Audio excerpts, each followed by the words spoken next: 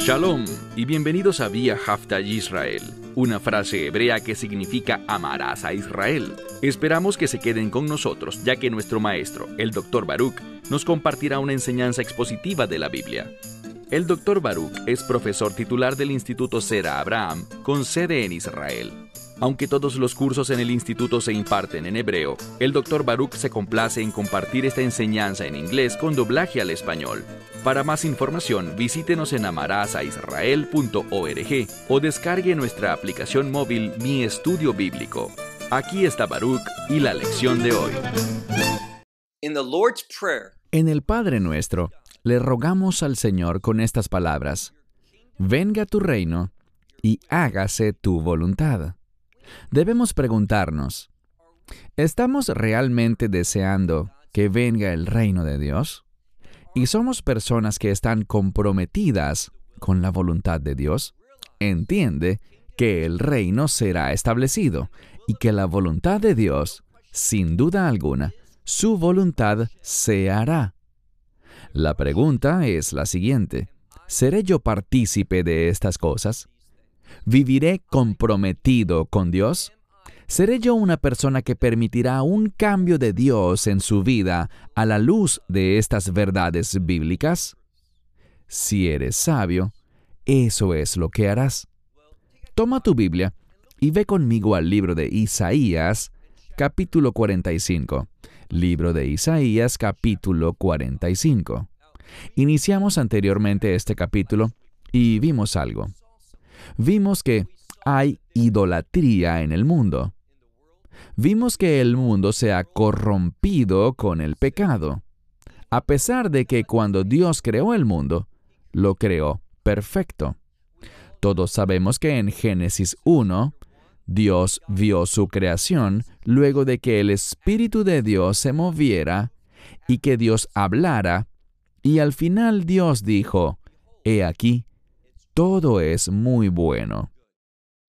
Y fue solo por culpa tuya y mía, quiero decir por culpa de la humanidad, que el pecado entró en este mundo, y el pecado produjo corrupción, produjo un desorden. Pero, a través de algo llamado redención, se producirá una restauración. Es debido a la obra redentora del Mesías que el reino vendrá y que la voluntad de Dios efectivamente será cumplida. Noten lo que dice aquí, en el pasaje que estudiaremos hoy, Isaías capítulo 45, iniciando con el verso 14.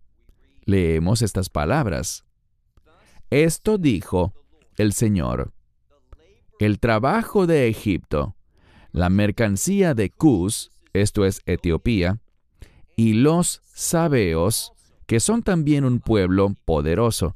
Entonces, estas tres naciones, Egipto, Etiopía y los sabeos, eran pueblos poderosos del continente africano. Y dice en cuanto a ellos, que ellos son literalmente Amshei Midah. Amshei significa hombres de, o de manera más inclusiva, personas de, y la siguiente palabra Midah significa medida. Esto habla sobre personas de estatura, de reputación, personas de gran importancia. Y a pesar de eso, noten lo que dice Dios en cuanto a ellos.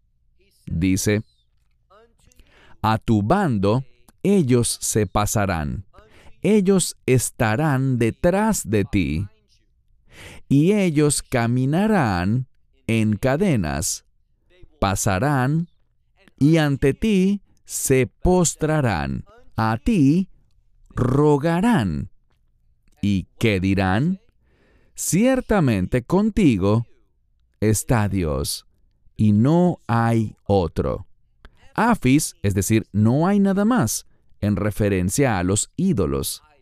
El término aquí es Dios, pero se refiere a dioses en plural, es decir, a estos dioses falsos. No hay nada en ellos. Entonces, habrá una convicción de que el Dios de Israel es el único y verdadero Dios, quien se moverá y producirá un cambio. Estos individuos de gran estatura, estos individuos de peso, poder y riquezas, ellos al final seguirán a Israel, reconociendo que con Israel está la revelación espiritual de la verdad celestial. Pero debido a que su compromiso está con el mundo y no con el reino, ellos serán esclavizados. Leamos ahora el verso 15. Verdaderamente tú eres Dios. Y la siguiente frase significa algo que se ha ocultado a sí mismo. Es decir, que Dios solo puede ser hallado mediante su palabra. Él puede ser hallado cuando la gente busca profundamente en su creación, considerando y buscando de corazón. Pero en lo natural, Dios ciertamente está escondido. Él es el Dios de Israel, y noten qué más. Él es Salvador. Y este término para Salvador, Moshiach, viene de la misma raíz que Yeshua. Este término, Moshiach, significa el que produce salvación. Y esto implica algo, que si alguien no produce salvación, y solo hay uno que lo puede hacer, Dios, en este caso se habla por supuesto del Hijo de Dios. A menos de que Él produzca la salvación, no hay otra manera de ser salvo. Entonces todo depende de Dios, el Salvador. Hablando de las naciones, dice, ellas serán avergonzadas y también deshonradas, todas ellas a la vez. Caminarán con vergüenza o deshonor. Literalmente está en tiempo pasado, pero la implicación es que se trata de un evento futuro. Con frecuencia vemos que el tiempo pasado en hebreo se utiliza con el fin de decir que este evento futuro está garantizado. Es tan cierto como si ya hubiese ocurrido en la mente de Dios. Entonces ellos caminarán en vergüenza. ¿Y quiénes son estos pueblos que caminarán en vergüenza? Dice, Harshe Serim. Y esto significa los fabricantes de ídolos. Es muy interesante la palabra que se traduce aquí como ídolos. Es la palabra seer y tiene diferentes significados dependiendo del contexto. Pero seer, si lo dices simplemente en hebreo actual, te estarás refiriendo a la bisagra de una puerta. ¿Y qué característica particular tienen las bisagras? Bien, que sin una bisagra, la puerta no funciona. Sin una bisagra, una puerta será como una pared. Pero debido a que tiene una bisagra, la puerta puede abrir y tú puedes pasar de un lugar a otro. Y lo que este término para ídolos significa es lo siguiente. Nos habla de una persona que quiere cambios, que quiere producir una realidad diferente, pero en vez de buscar la realidad de Dios y su voluntad, ¿qué es lo que hacen? Crean sus propios dioses para poder experimentar lo que ellos desean, en vez de la voluntad de Dios. Siguiendo la lectura, pasemos al verso 17. Israel ha sido salva en el Señor. Algunos de los eruditos rabínicos notan también el tiempo pasado y dicen que aquí tiene que ver con una promesa. Esto habla del futuro, de lo que Dios producirá en los últimos días. Del mismo modo que oramos para que el reino de Dios venga y su voluntad sea hecha, sabemos con certeza que esa será la realidad. Y de la misma manera, la salvación de Israel sucederá con certeza. Miremos ahora el verso 17. Israel literalmente dice, ha sido salva en el Señor. Esta frase en el Señor habla de una relación de pacto. ¿Y qué tipo de salvación experimentaron? Dice, Tishuat Olamim, que significa una salvación eterna. Y por tal razón dice, no serán avergonzados ni serán deshonrados. Esta expresión, Lo Tevoshu Veilo Tiktamu, es algo que es muy familiar. se dice en cada Tabbalat Shabbat, o sea, cada viernes por la noche, al darle la bienvenida al Shabbat. Se recita esta escritura como una canción dentro de la canción llamada la Hadudí, que significa «Vengan mis amados», y nos habla del plan futuro de Dios para redimir a su pueblo amado. ¿Y por qué son amados? ¿Es porque son maravillosos? No, porque tienen una relación de pacto con Él. Así que dice aquí, no serán avergonzados, no serán deshonrados. Y luego dice, Ad o Lamed Ad. Y esta es una promesa eterna. Este hecho de que no serán avergonzados ni deshonrados será por siempre y para siempre. Verso 18. Porque esto dijo el Señor, el Creador de los cielos. Él es Dios, Él formó la tierra, Él la hizo, Él la estableció, y no será, y la siguiente frase es tohu, es decir, que no será en vano, no será para confusión, sino que habrá un orden. En ella no fallará la intención de Dios, sino que al final se manifestará la intención, el propósito de Dios, es decir, su reino. Y por esto vemos esta frase que se nos enseñó en el Nuevo Testamento. Venga tu reino, hágase tu voluntad. Es el reino de Dios el que llevará a cabo el cumplimiento de sus propósitos, y de esto es de lo que la Escritura nos está hablando, que Dios ha hecho el mundo. Él lo ha establecido. No será para generar confusión, sino que la ha creado con un propósito, y este es que el pueblo habite. Literalmente dice que habite, para esto la ha formado. Y toda esta creación, y el orden y el propósito de Dios, revela que, fíjense cómo termina, Ani Hashem ve'en od, yo soy el Señor, y no hay otro. Solo Él es Dios. Los ídolos son falsos, son un engaño, son mentira. Ellos no tienen habilidad alguna para producir ningún cambio. Ahora, leamos el versículo 19. Dice, no en secreto he hablado, en un lugar de la tierra de tinieblas. Dice, no les he hablado en lugares oscuros, en sitios así. No le he dicho a la descendencia de Jacob, este mismo término para confusión. Dice, no le he dicho a Jacob que ustedes deben buscarme para confusión. Dios no es el autor de la confusión, sino que Él dice, búsquenme. ¿Para qué? Para que podamos conocer su verdad, que podamos entender sus planes y propósitos, de modo que participemos con Él. Entonces dice, no es para confusión que le he dicho a Israel que me busque. Literalmente, a la descendencia de Jacob. Yo soy el Señor, quien habla justicia y declara lo que es recto. Vamos a ver cuando nos acerquemos al final de Isaías 45, vamos a ver que hay un énfasis en el término justicia. Y me parece desafortunado que cuando llegamos a un verso en particular, el verso 24, la Nueva Versión Internacional en inglés, que es una traducción bíblica muy impía, recuerdo una vez que dictaba una conferencia en Denver, y allí expresé que la NBI en inglés es una mala traducción.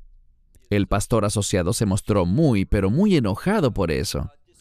Mas cuando vemos esa traducción, puede que sea popular, puede que sea la versión que muchas iglesias animan a sus miembros a usar en Estados Unidos, pero es una traducción muy pobre, que, al igual que otras traducciones modernas, sustituye en varios lugares justicia por salvación o la palabra victoria. Y es simplemente un intento para apartarse de los justos estándares de Dios. Cuando vemos que Dios habla proféticamente sobre el reino, Dos de los términos más comunes que encontramos son verdad y justicia. Aquí en este pasaje tenemos la palabra justicia. Noten lo que dice. Yo soy el Señor, y luego tenemos un participio hebreo. Se refiere a quien habla, así que está describiendo a Dios. Un participio habla de una actividad, pero el propósito de esa actividad es describir a alguien que está llevando a cabo esa actividad. Así que yo soy el Señor, y dice, quien habla justicia y que declara lo que es recto. Y debido a que Dios declara esto, ¿cuál debe ser la respuesta? Lee ahora el verso 20. Dios le está diciendo a Israel, y en un sentido al resto de la humanidad también, le dice, reúnanse y vengan y preséntense juntos. ¿A quién se está refiriendo primordialmente? Dice aquí, los refugiados de las naciones. Ahora, esto presagia algo. Esto presagia que llegará el momento de una gran redención. Y esto habla sobre Dios produciendo un cambio en este mundo, sacando a la descendencia de Jacob, a Israel, fuera de las naciones y regresándolos a la tierra de Israel. En un sentido, esto primordialmente se refiere al pueblo judío, pero vamos a ver que esto tiene implicaciones para las naciones. ¿Se dedicarán a apoyar este movimiento o se levantarán en su contra? ¿Serán cambiados por la manifestación de la voluntad de Dios tomando lugar o se rebelarán en su contra? Entonces dice aquí, reúnanse y vengan y acérquense todos juntos. Esta es una presentación. Nos habla de una demanda de acción. Dice, los refugiados de las naciones. Ahora, hablando de las naciones, él dice, ellas no tienen conocimiento, estas que cargan a sus ídolos de madera. Él hace una distinción entre los refugiados que salen de las naciones, que por el contexto sabemos que es la descendencia de Abraham, el pueblo judío, y adoradores de ídolos, los que quieren hacer su voluntad en vez de la voluntad de Dios, quienes se desvían del Dios verdadero y abrazan la falsedad. Está hablando de un cambio que está ocurriendo y dice, y ellos oran a un Dios que no salva. Los adoradores de ídolos, estos que cargan su propio equipaje espiritual, es decir, que ellos están buscando a un Dios que oiga sus deseos, a quien puedan controlar, a quien puedan dar órdenes para que Él les obedezca. Y como he dicho repetidas veces, mi mayor preocupación es esta, que la mayoría de las congregaciones más grandes alrededor del mundo crecen basadas en esta falsa doctrina, según la cual Dios es mi asistente, Él es quien resuelve mis problemas y hace lo que yo quiero que haga. Él me ayuda a cumplir mis deseos. Eso es idolatría. Eso es lo que Isaías está denunciando. Entonces dice aquí, están orando a un Dios que no salva. Verso 21. Declara y presenta. Entren todos a consulta. Y dice aquí, yo quiero, pero esto es amplio. Él le está hablando a toda la humanidad. ¿Y qué les dice? Dice, yo quiero que lo declares, quiero que lo presentes, que formen un consejo entre ustedes y respondan la pregunta. ¿Cuál pregunta? ¿Quién ha causado que esto se oiga desde antes, es decir, desde hace mucho tiempo? Desde hace mucho tiempo se les ha declarado. ¿De qué está hablando Dios? De su plan definitivo de redención. Uno de los más significativos eventos proféticos, y déjenme compartirles algo. Existen muchos maestros de la Biblia populares que jamás mencionan el regreso del pueblo judío a su tierra. Ellos no ven que la tierra de Israel mantenga nada significativo. Ellos creen que la importancia de Israel y de Jerusalén quedó en el pasado, que jamás será visitada en el futuro por el Mesías. Ellos no le atribuyen importancia alguna al hecho de que el Mesías mismo haya dicho, en el libro de Hechos, cuando hablaba antes de su ascenso con sus discípulos, y dijo que Él restauraría el reino a Israel, que Él regresaría al Monte de los Olivos, que queda al este de la antigua ciudad, que volvería para reinar y que reunirá, de hecho, Mateo 24, versos 32 dice, o 31, que Él enviará a sus ángeles. Mateo 24, 31, para reunir al pueblo judío. Eso es lo que significa en ese contexto los elegidos, a la tierra de Israel. Él está haciendo esto. Estamos presenciando el regreso del pueblo judío a su tierra. Yo vivo en Israel y he tenido el privilegio de ver el acelerado ritmo del sector de la construcción aquí. Veo cómo las ciudades están explotando, a pesar de lo que se oye sobre terrorismo y conflictos y guerras y cohetes. Todo eso es verdad, pero sin embargo, la gente está regresando a un ritmo vertiginoso. ¿Por qué? Por la voluntad de Dios. Él es Dios y Él establece su orden. Y esto es lo que dice aquí. He dicho esto, he causado que esto se escuche desde hace mucho tiempo. Desde entonces, es decir, también en el pasado ha sido declarado, y dice, ¿quién ha revelado esto? ¿Quién ha causado que se oiga? ¿Quién lo ha declarado? Ciertamente soy yo, el Señor, y no hay otro Dios fuera de mí. Hagamos una pausa un momento, porque esta expresión que dice en este pasaje, Ve'enot Elohim Belami Beladai, algunos han tomado esto para decir que todo es Dios, que si sumas todo lo que existe, el resultado es Dios. Esa es una falsa doctrina. Eso no es lo que significa. Lo que hacen es tomar el pasaje fuera de su contexto. Y les daré un ejemplo de esto. Normalmente prefiero quedarme en el pasaje que estamos estudiando, pero vayan por un momento al libro de Gálatas, capítulo 3. Libro de Gálatas, capítulo 3. Y quiero que vean el verso 26. Puedo recordar, esto fue hace varios años, me encontraba en los Estados Unidos y un amigo mío me dijo, quiero llevarte a una reunión. Y esta era una reunión de supuestos seguidores o discípulos del Mesías Yeshua, Jesucristo, quienes celebraban esta reunión y todo el evento se centraba en su deseo de aceptar a todas las religiones, con el fin de formar una gran unidad. Era una reunión promoviendo totalmente el pluralismo religioso. Y esto es lo que hizo el orador. Dijo, quiero citar al apóstol Pablo. Y el pasaje, él nunca dio la cita, pero al final lo confrontamos y le preguntamos, ¿dónde dice eso la Biblia?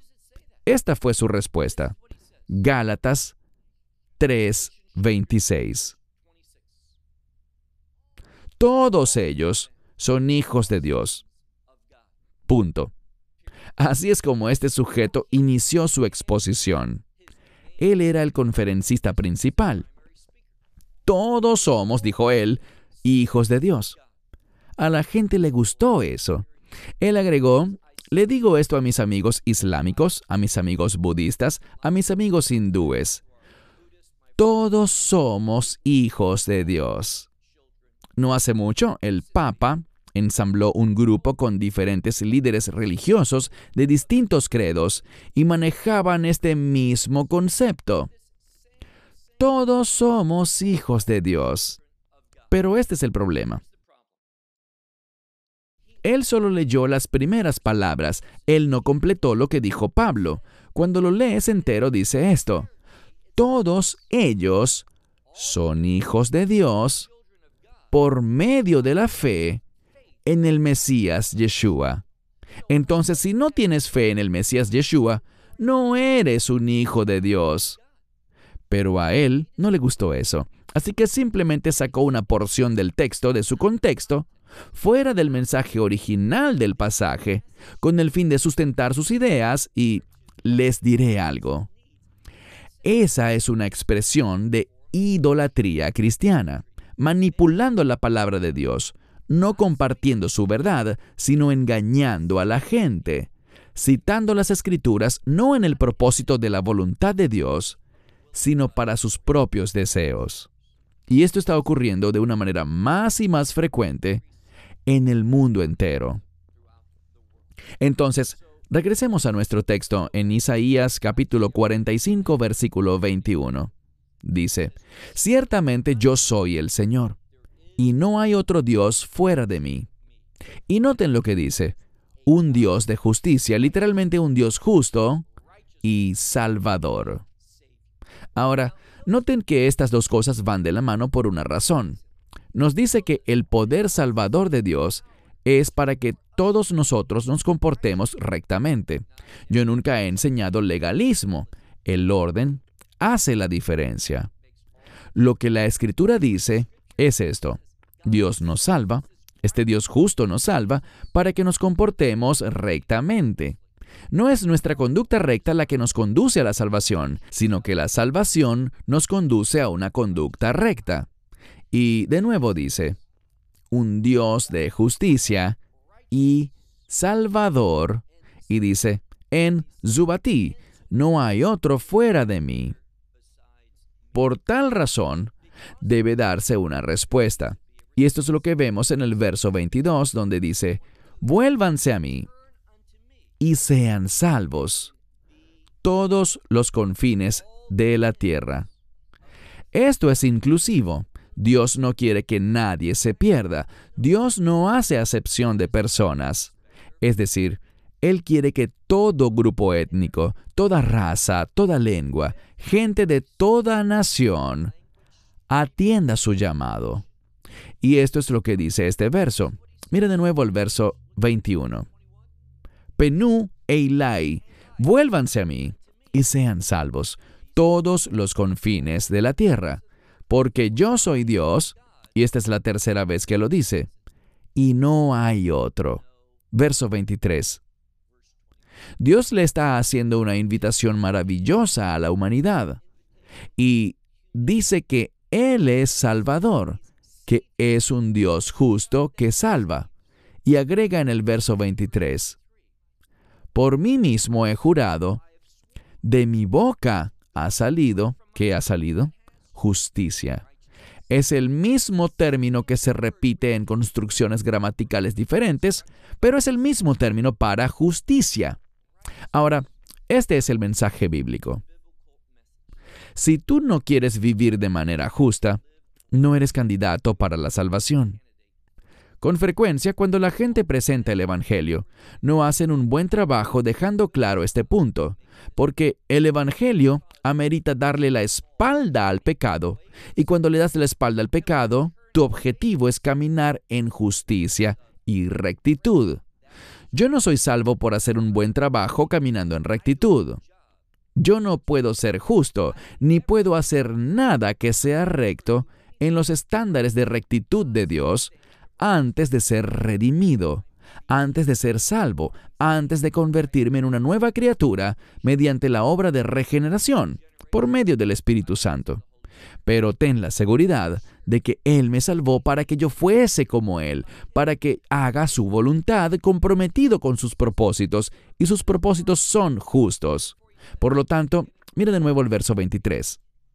Por mí mismo he jurado, no hay nada mejor que eso, de mi boca ha salido justicia, y la palabra no regresará. Por lo tanto, ¿qué debemos hacer a la luz de esto? Bien, noten lo que dice aquí. Y todos conocemos el verso en Filipenses 2, donde Pablo cita la Escritura y dice que toda rodilla se doblará y toda lengua confesará para la gloria de Dios que Yeshua, Jesús, es Señor. Y esto se encuentra aquí. Una de las referencias de esa cita es esta. Ki lidi kara kover tishava ko leshon. Porque ante mí toda rodilla se doblará y toda lengua jurará o tomará juramento. Yo, pasemos al verso 24, ciertamente en el Señor, en mí, dice, justicia y poder. Este es el verso del que les hablaba más temprano, el verso 24, en el que la Nueva Versión Internacional en inglés, en vez de traducir la palabra sidakot para justicia, y por cierto, está en plural, indicando una abundancia, una plenitud de justicia, una justicia que se desborda. Pero ellos no lo traducen como righteousness o justicia, sino que la Nueva Versión Internacional en inglés dice deliverance o salvación. Y en español otras Biblias modernas lo traducen como salvación o victoria. Pero dice yo en el Señor, dice ciertamente en el Señor, de mí Él ha dicho justicia y poder. A Él vendrán. Es decir, aquel que quiera esta justicia y este poder, a Él vendrán. Y luego añade, ellos serán avergonzados, todos los que se enfaden con Él. Entonces, ¿por qué se enfadarían? Porque no quieren la justicia, no quieren la voluntad de Dios, no quieren lo que Dios ha prometido. ¿Qué ha prometido? Que su reino viene y su voluntad se cumplirá. Mucha gente, de hecho, la vasta mayoría del mundo, en la medida que se acerca el tiempo en el que Dios se moverá para producir este cambio de justicia, su voluntad, estarán enfadados por esto, se rebelarán en contra de esto, e incluso cuando estén recibiendo el castigo de su rebeldía y pecado, no confesarán sus faltas ni se arrepentirán. Lean lo que sucederá cuando Dios derrame su juicio en el juicio de las trompetas y de las copas en Apocalipsis. Se negarán a arrepentirse a pesar de que sabrán que ese castigo es de Dios, que es su voluntad, que su ira está cayendo por su pecado. Pero no les importará. Ellos son eternamente rebeldes y recibirán el pago por su rebeldía. Entonces, dice aquí, verso 24, ciertamente en el Señor, a mí Él ha dicho, justicia y poder. A Él vendrán. Pero serán avergonzados. ¿Quiénes? Todos los que se enfadan con Él. Ahora el último verso, verso 25. En el Señor serán hechos justos. Otro modo de pensar en esto es con el término teológico justificados o justificación. Bien, en el Nuevo Pacto, aquí estamos, por supuesto, en el Antiguo Pacto, la Tenaj, la Biblia hebrea, pero en la mayor parte en hebreo se utiliza la misma palabra para justicia y rectitud. Ahora, tenemos el término mishpat y la palabra zedek, dos palabras distintas para justicia y rectitud, pero son muy similares, tanto así que en el Nuevo Testamento solo tenemos una palabra en vez de dos. Y la idea aquí es esta, que lo que se habla es de ser hecho justo, y a eso lo llamamos en teología justificación. Entonces dice, en el Señor, recuerden lo que hablamos sobre esta frase, en el Señor.